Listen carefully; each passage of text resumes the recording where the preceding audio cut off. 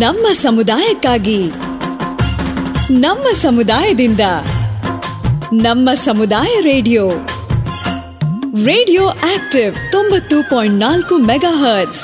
ಕೇಳಿ radio active, ಆಗಿ active. ನಮಸ್ಕಾರ ಸ್ನೇಹಿತರೆ, ನೀವು ಕೇಳ್ತಿದ್ದೀರಾ 90.4 ಕಂಪನಾಂಕಗಳಲ್ಲಿ ರೇಡಿಯೋ ಆಕ್ಟಿವ್. ಬಾಲ್ಯ ಮೂಲ್ಯ ಕಾರ್ಯಕ್ರಮಕ್ಕೆ ನಿಮಗೆ ಸ್ವಾಗತ. ರಾಷ್ಟ್ರೀಯ ಶಿಕ್ಷಣ ನೀತಿಯ ಬಗ್ಗೆ ನಿಮಗೆ ನಾವು ಹಂತ ಹಂತವಾಗಿ ಹಲವಾರು ಮಾಹಿತಿಯನ್ನು ಕೊಡ್ತಾ ಇದ್ದೀವಿ.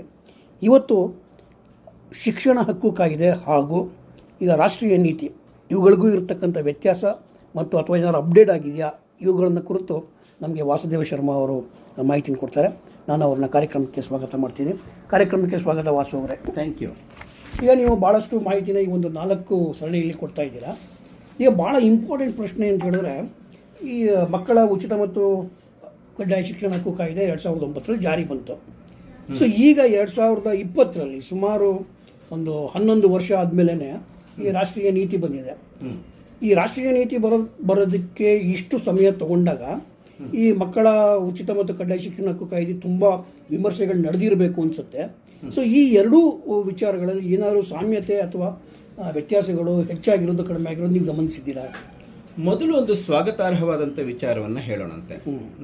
ನಾವು ಈ RTE ಕಾಯ್ದೆಯ ಜಾರಿ ಸಮಯದಲ್ಲಿ ಮತ್ತೆ ರಾಷ್ಟ್ರೀಯ ಮಟ್ಟದಲ್ಲಿ, ರಾಜ್ಯ ಮಟ್ಟದಲ್ಲಿ ಈ ನಮ್ಮ ಮಕ್ಕಳ ಉಚಿತ ಮತ್ತು ಕಡ್ಡಾಯ ಶಿಕ್ಷಣ ಹಕ್ಕು ಕಾಯ್ದೆ 2009ರ ಪ್ರಕಾರ ನಿಯಮಗಳನ್ನ ಜಾರಿ ಮಾಡಿ ಅಂತ ಒತ್ತಡ ಮಾಡ್ತಾ ಇದ್ವಿ. ನಾವು ಪ್ರತಿಭಟನೆ ಎಲ್ಲ ಮಾಡಿದ್ವಿ. ಹೌದು, ಕರ್ನಾಟಕ ರಾಜ್ಯದಲ್ಲಿ ಸಾಕಷ್ಟು ಸಮಯ ತಗೊಂಡ್ರು ಈ ಒಂದು ನಿಯಮವನ್ನ ಮಾಡ್ಲಿಕ್ಕೆ. 2012ಕ್ಕೆ ಮಾಡಿದ್ರು. ಹೌದು, ಅಂದ್ರೆ ಒಟ್ಟು 5 ವರ್ಷ ತಡ ಅಂತಾನೆ ಹೇಳೋಣಂತೆ. ಅದಕ್ಕೆ ಬೇರೆ ಬೇರೆ ಕಾರಣಗಳಿದ್ದಿರ್ಬೋದು, ಅದು ಇಲ್ಲಿ ಚರ್ಚೆಗೆ ಬರಬೇಕಾದಿಲ್ಲ.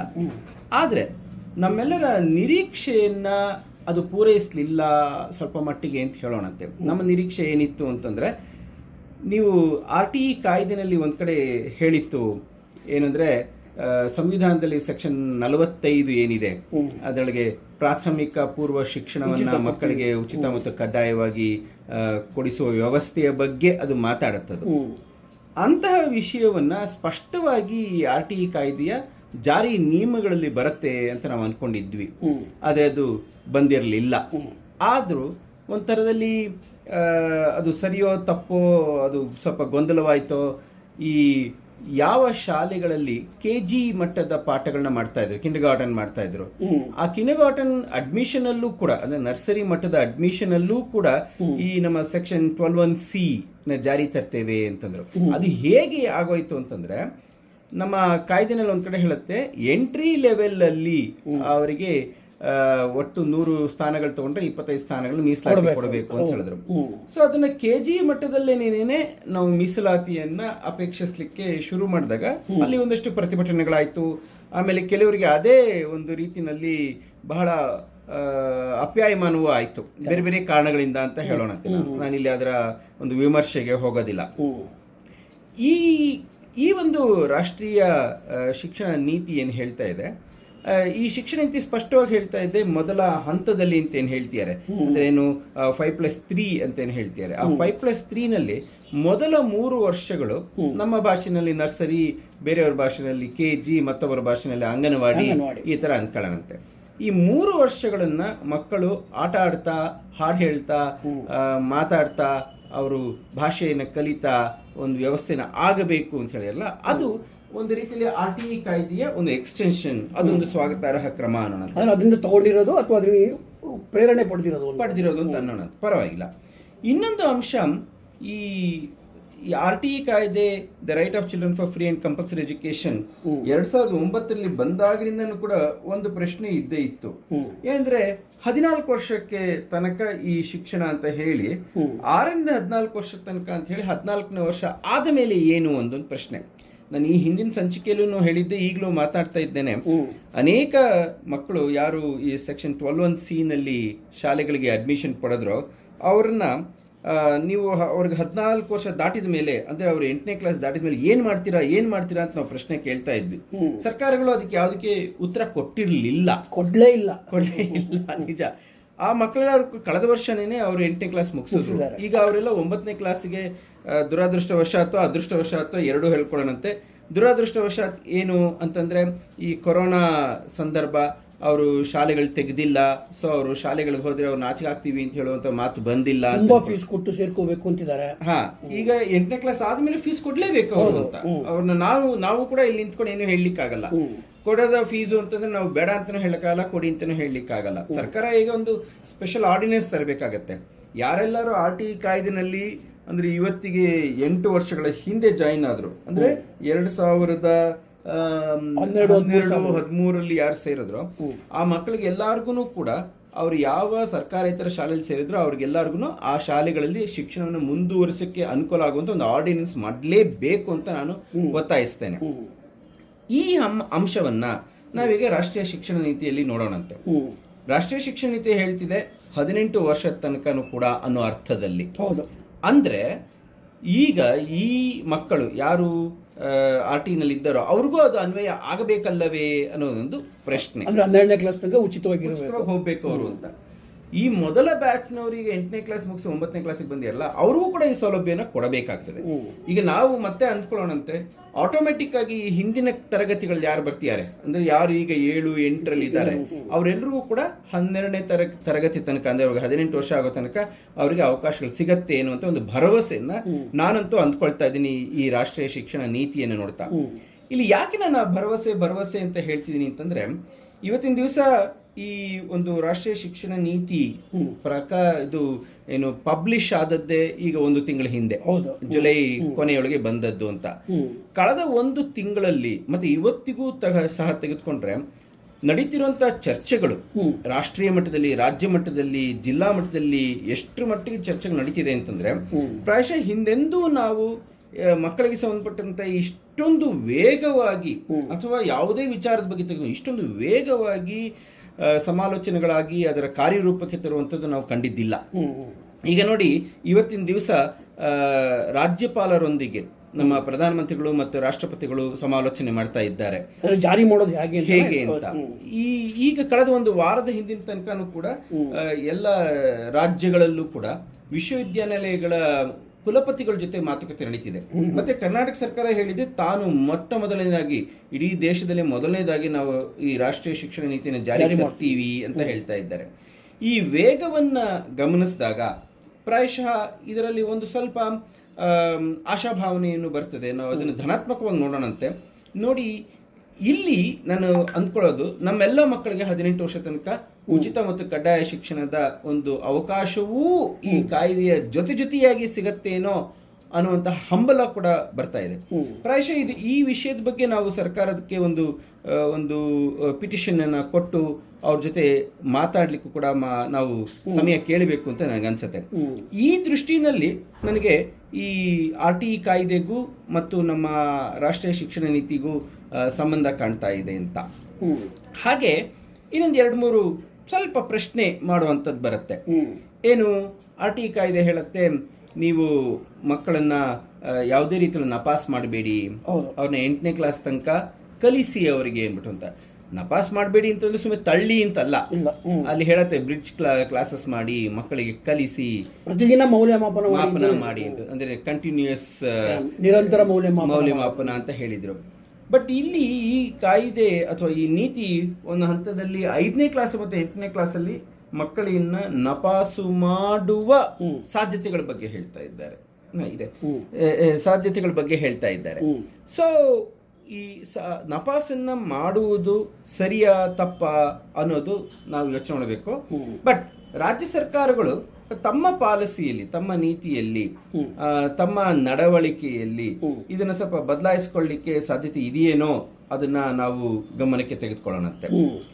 ಮತ್ತೊಂದು ಅಂಶ, ನಮ್ಗೆ RT ಕಾಯ್ದೆ ಬಹಳ ಪ್ರೀತಿಯಾಗಿದ್ದು ಯಾಕೆ ಅಂತಂದ್ರೆ ಅವಳಿಗೆ ಎಲ್ಲ ಸಬ್ಜೆಕ್ಟ್ಗಳಿಗೂ ಒಬ್ಬೊಬ್ಬ ಟೀಚರ್, ಎಲ್ಲ ಕ್ಲಾಸ್ಗಳಿಗೆ ಒಂದೊಂದು ತರಗತಿ ಅಂದ್ರೆ ಒಂದೊಂದು ಕೋಣೆ ಅಂತ ಹೇಳಿದ್ರು ಅವರು. ನಮ್ಗೆ ಅದು ಬಾರಿ ಇಷ್ಟವಾದಂತ ಸಂಗತಿ. ಎಲ್ಲ ಸಂಕೀರ್ಣದ ಬಗ್ಗೆ ಮಾತಾಡ್ಬೇಕಾದ್ರೆ ಇವೆಲ್ಲ ವಿವರಿಸಿ. ಹೌದು, ನಮ್ಗೆ ಇದು ಇಷ್ಟವಾದ್ರೂ ಕೂಡ ಅದರ ಜಾರಿಯ ಬಗ್ಗೆ ಅನೇಕ ಸರ್ಕಾರಿ ಶಾಲೆಗಳಲ್ಲೇನೆ ಕಷ್ಟಪಡ್ತಾ ಇದ್ದಾರೆ. ಸರ್ಕಾರೇತರ ಶಾಲೆಗಳಲ್ಲೂ ಇದೆ ಆ ಕಷ್ಟ, ಇಲ್ಲ ಅಂತಲ್ಲ. ನಮಗೆ 1:30 ಅಂತಂದಾಗ ಅದು ತರಗತಿಗಳಲ್ಲಿ ಮಕ್ಕಳು ಆರಾಮಾಗಿ ಕೂತ್ಕೊಳ್ತಾರೆ, ಓಡಾಡ್ತಾರೆ ಅನ್ನುವಂಥ ಒಂದು ಕಲ್ಪನೆ ಬರುತ್ತೆ. ಈ ನೀತಿನೂ ಕೂಡ ಅದನ್ನ ಆಗಬಹುದು ಅಂತ ಹೇಳ್ತಾ ಇದೆ. ಬಟ್ ನನ್ನ ಒಂದು ಪ್ರಶ್ನೆ ಏನಾಗುತ್ತೆ ಅಂದರೆ, ನಾವು ಏನು ಈ ಕಾಂಪ್ಲೆಕ್ಸ್ ಅನ್ನುವಂಥ ಮಾತನ್ನ ಮೊನ್ನೆ ಆಡಿದ್ವಿ, ಮತ್ತೆ ಆ ಸಂಕೀರ್ಣದಲ್ಲಿ ಹಂಚಿಕೆಯ ವಿಚಾರ ಬಗ್ಗೆ ಬಂದಿತ್ತು. ಸಬ್ಜೆಕ್ಟ್ ಟೀಚರ್ಗಳಿದ್ದಿರ್ಬೋದು, ಭಾಷಾ ಟೀಚರ್ಗಳಿದ್ದಿರ್ಬೋದು, ಸ್ಪೋರ್ಟ್ಸ್ ಟೀಚರ್ಸ್, ಮತ್ತೆ ಡ್ರಾಯಿಂಗ್ ಟೀಚರ್, ಕೌನ್ಸಿಲರ್ಸ್, ಹೀಗೆ ಅವ್ರನ್ನ ಹಂಚ್ಕೊಳ್ಬೇಕು ಶಾಲೆಗಳು ಅಂತ. ಇಲ್ಲೂ ಏನಾದರೂ ಅವರು ಈ 1:30 ಅಂತ ಮಾತಾಡ್ತಾ ಸಬ್ಜೆಕ್ಟ್ ಟೀಚರ್ನೆಲ್ಲ ಹಂಚ್ಕೊಳ್ಳಿ ಅಂತ ಮಾಡಿಬಿಟ್ರೆ ಎಷ್ಟರ ಮಟ್ಟಿಗೆ ಹಂಚ್ಕೊಳ್ಳಿಕ್ಕೆ ಸಾಧ್ಯ ಆಗಲ್ಲ? ಇಲ್ಲಿ ಹಂಚ್ಕೊಳ್ಳೋದು ಅಂತ ಹೇಳಿದ್ರೆ ಸ್ಕೂಲ್ಗಳ ಟೈಮ್ ಟೇಬಲ್ಗಳು ಬೇರೆ ಬೇರೆ ಆಗ್ಬೇಕಾಗತ್ತೆ. ಹೌದೌದು, ಅಂದ್ರೆ ಯೂನಿಫಾರ್ಮಿಟಿ ಇರಲ್ಲ. ಅವಾಗ ಎಲ್ಲ 10 ಶಾಲೆಗಳ ಏನು ಪ್ರಾಂಶುಪಾಲರುಗಳ ಜೊತೆ ಕೂತ್ಕೊಂಡು ಅವ್ರ ಟೈಮ್ ಟೇಬಲ್ ಮಾಡಬೇಕಾಗುತ್ತೆ. ನನಗೆ ಈ ಟೈಮ್ ಟೇಬಲ್ ಕಾಂಪ್ಲಿಕೇಶನ್ಸ್ ಅಂತಂದಾಗೆಲ್ಲ ಮಹಾರಾಜಾಸ್ ಕಾಲೇಜ್ ಮೈಸೂರಿಗೆ ನಾಲ್ಕು ಬರುತ್ತೆ. ನಮ್ಮಲ್ಲಿ ಪ್ರಾಯಶಃ ಜಗತ್ತಿನಲ್ಲಿ ಇಲ್ವೇನೋ ಅನ್ನುವಂತಹ ಅಷ್ಟು ಸಬ್ಜೆಕ್ಟ್ಗಳ ಒಂದು ಕಾಂಬಿನೇಷನ್ಗೆ ಅವಕಾಶ ಇತ್ತು. ನಮ್ಮ ಟೀಚರ್ಗಳು, ನಮ್ಮ ಪ್ರಿನ್ಸಿಪಾಲ್ಗಳು ಅದು ಹೇಗೆ ಟೈಮ್ ಟೇಬಲ್ ಮಾಡ್ತಿದ್ರು ನನಗಂತೂ ಗೊತ್ತಿಲ್ಲ. ಯಾಕೆಂದರೆ ಒಂದು ಸಬ್ಜೆಕ್ಟ್ ತೊಗೊಂಡಿರೋ ಇನ್ಯಾವುದೋ ಸಬ್ಜೆಕ್ಟ್ ತೊಗೊಂಡಿರ್ತಾರೆ. ವೆಲ್, ನ್ಯಾಷನಲ್ ಎಜುಕೇಷನ್ ಪಾಲಿಸಿನಲ್ಲಿ ನೋಡ್ತಿದ್ದಾಗ ಮಹಾರಾಜಾಸ್ ಕಾಲೇಜಿಂದ ಕಲ್ತ್ರೇನು ಅಂತ ಅನಿಸ್ಬಿಡತ್ತೆ ನನಗೆ. ಯಾಕೆಂದ್ರೆ ಇವರು ಹೇಳ್ತಾರಿಲ್ಲ, ಲಿಬರಲ್ ಅಂತ ಹೇಳ್ತಾರಲ್ಲ, ಲಿಬರಲ್ ಎಜುಕೇಷನ್ ಅಂತ. ಹಾಗೆ ಲಿಬರಲ್ ಎಜುಕೇಷನ್ ಅಂತಂದ್ರೆ ಏನು, ಬೇರೆ ಬೇರೆ ಸಬ್ಜೆಕ್ಟ್ಗಳನ್ನ ಕಾಂಬಿನೇಷನ್ಗಳನ್ನ ಒಬ್ಬರು ತೆಗೆದುಕೊಳ್ಬೋದು.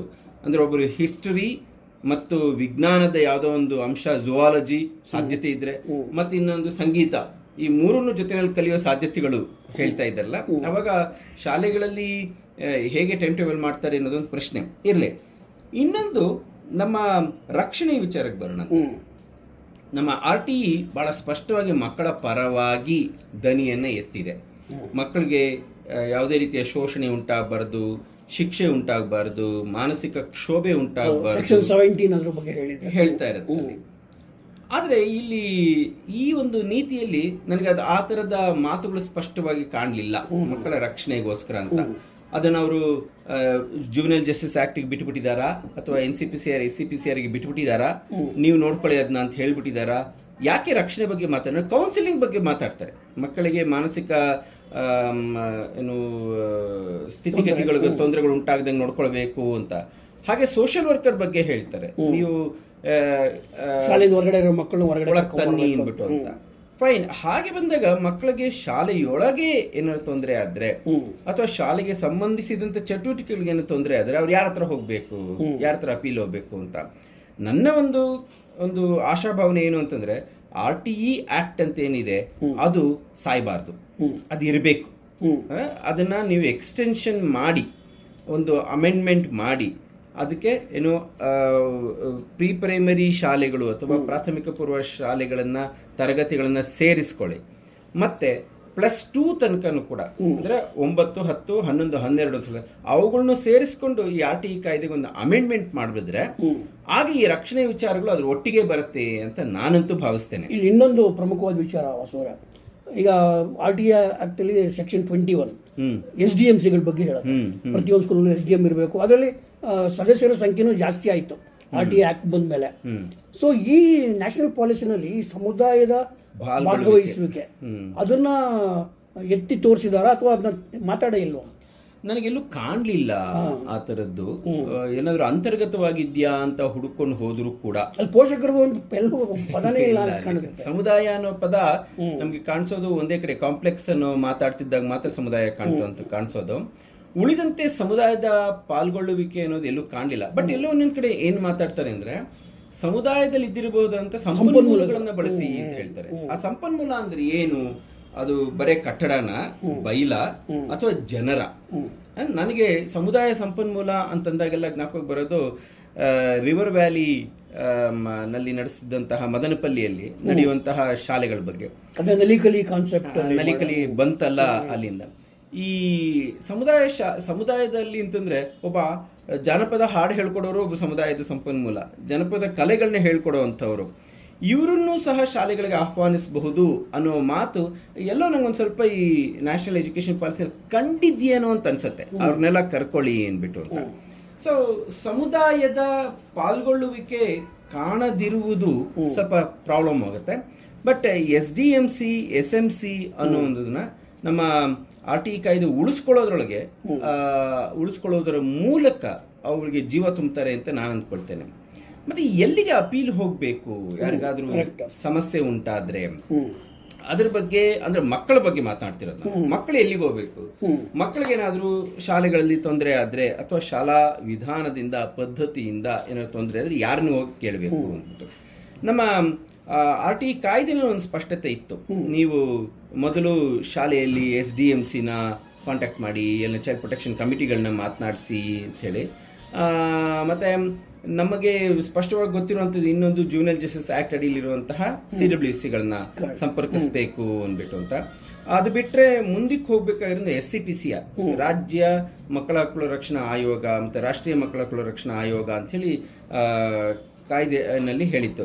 ಮತ್ತೆ ಇನ್ನೊಂದು ಏನಂದ್ರೆ SCPCRಗಳು NCPCRಗಳಿಗೆ RTE ಕಾಯ್ದೆಯ ಜಾರಿ ಉಸ್ತುವಾರಿ ಜವಾಬ್ದಾರಿಯನ್ನು ಕೂಡ ಕೊಟ್ಟಿತ್ತು.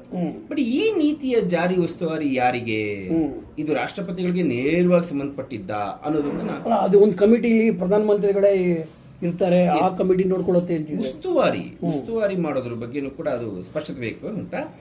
ಈಗ ನಮಗೆ ಈ ರಾಷ್ಟ್ರೀಯ ಮಕ್ಕಳ ಹಕ್ಕುಗಳ ರಕ್ಷಣಾ ಆಯೋಗ ಮತ್ತು ರಾಜ್ಯ ಮಕ್ಕಳ ಹಕ್ಕುಗಳ ರಕ್ಷಣಾ ಆಯೋಗ ಕೂಡ ಒಂದು ಸ್ಪಷ್ಟತೆಯನ್ನು ಕೊಟ್ಟಿದ್ದಿದ್ರೆ ಚೆನ್ನಾಗಿರೋದು ಅಂತ ನನಗನ್ಸುತ್ತೆ.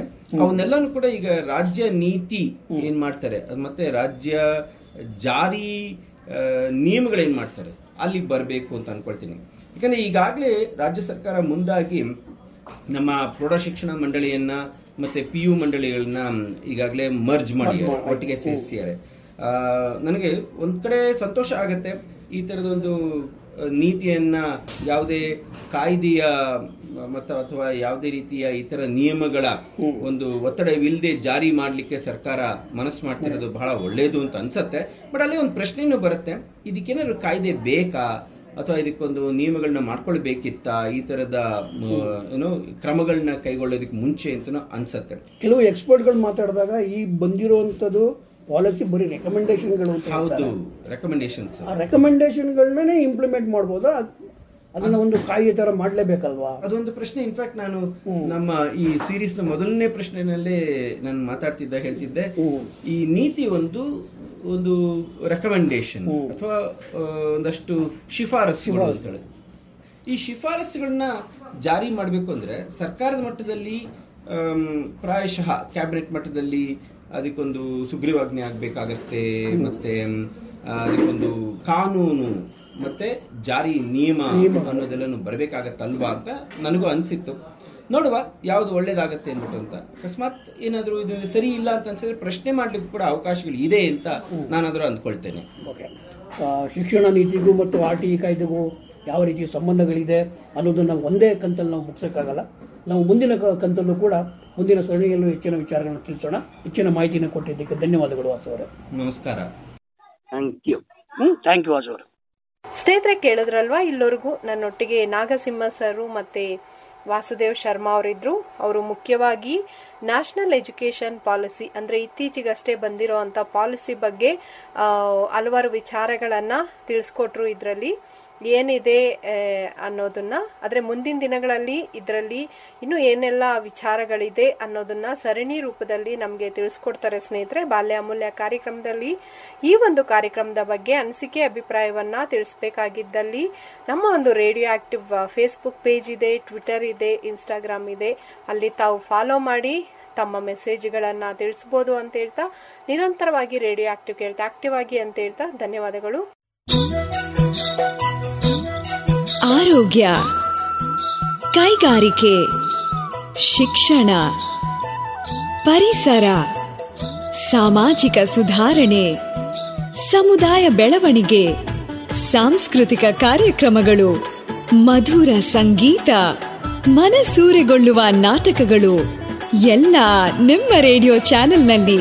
Radio active 90.4 megahertz. ಕೇಳಿ ರೇಡಿಯೋ ಆಕ್ಟಿವ್ ಆಗಿ ಆಕ್ಟಿವ್.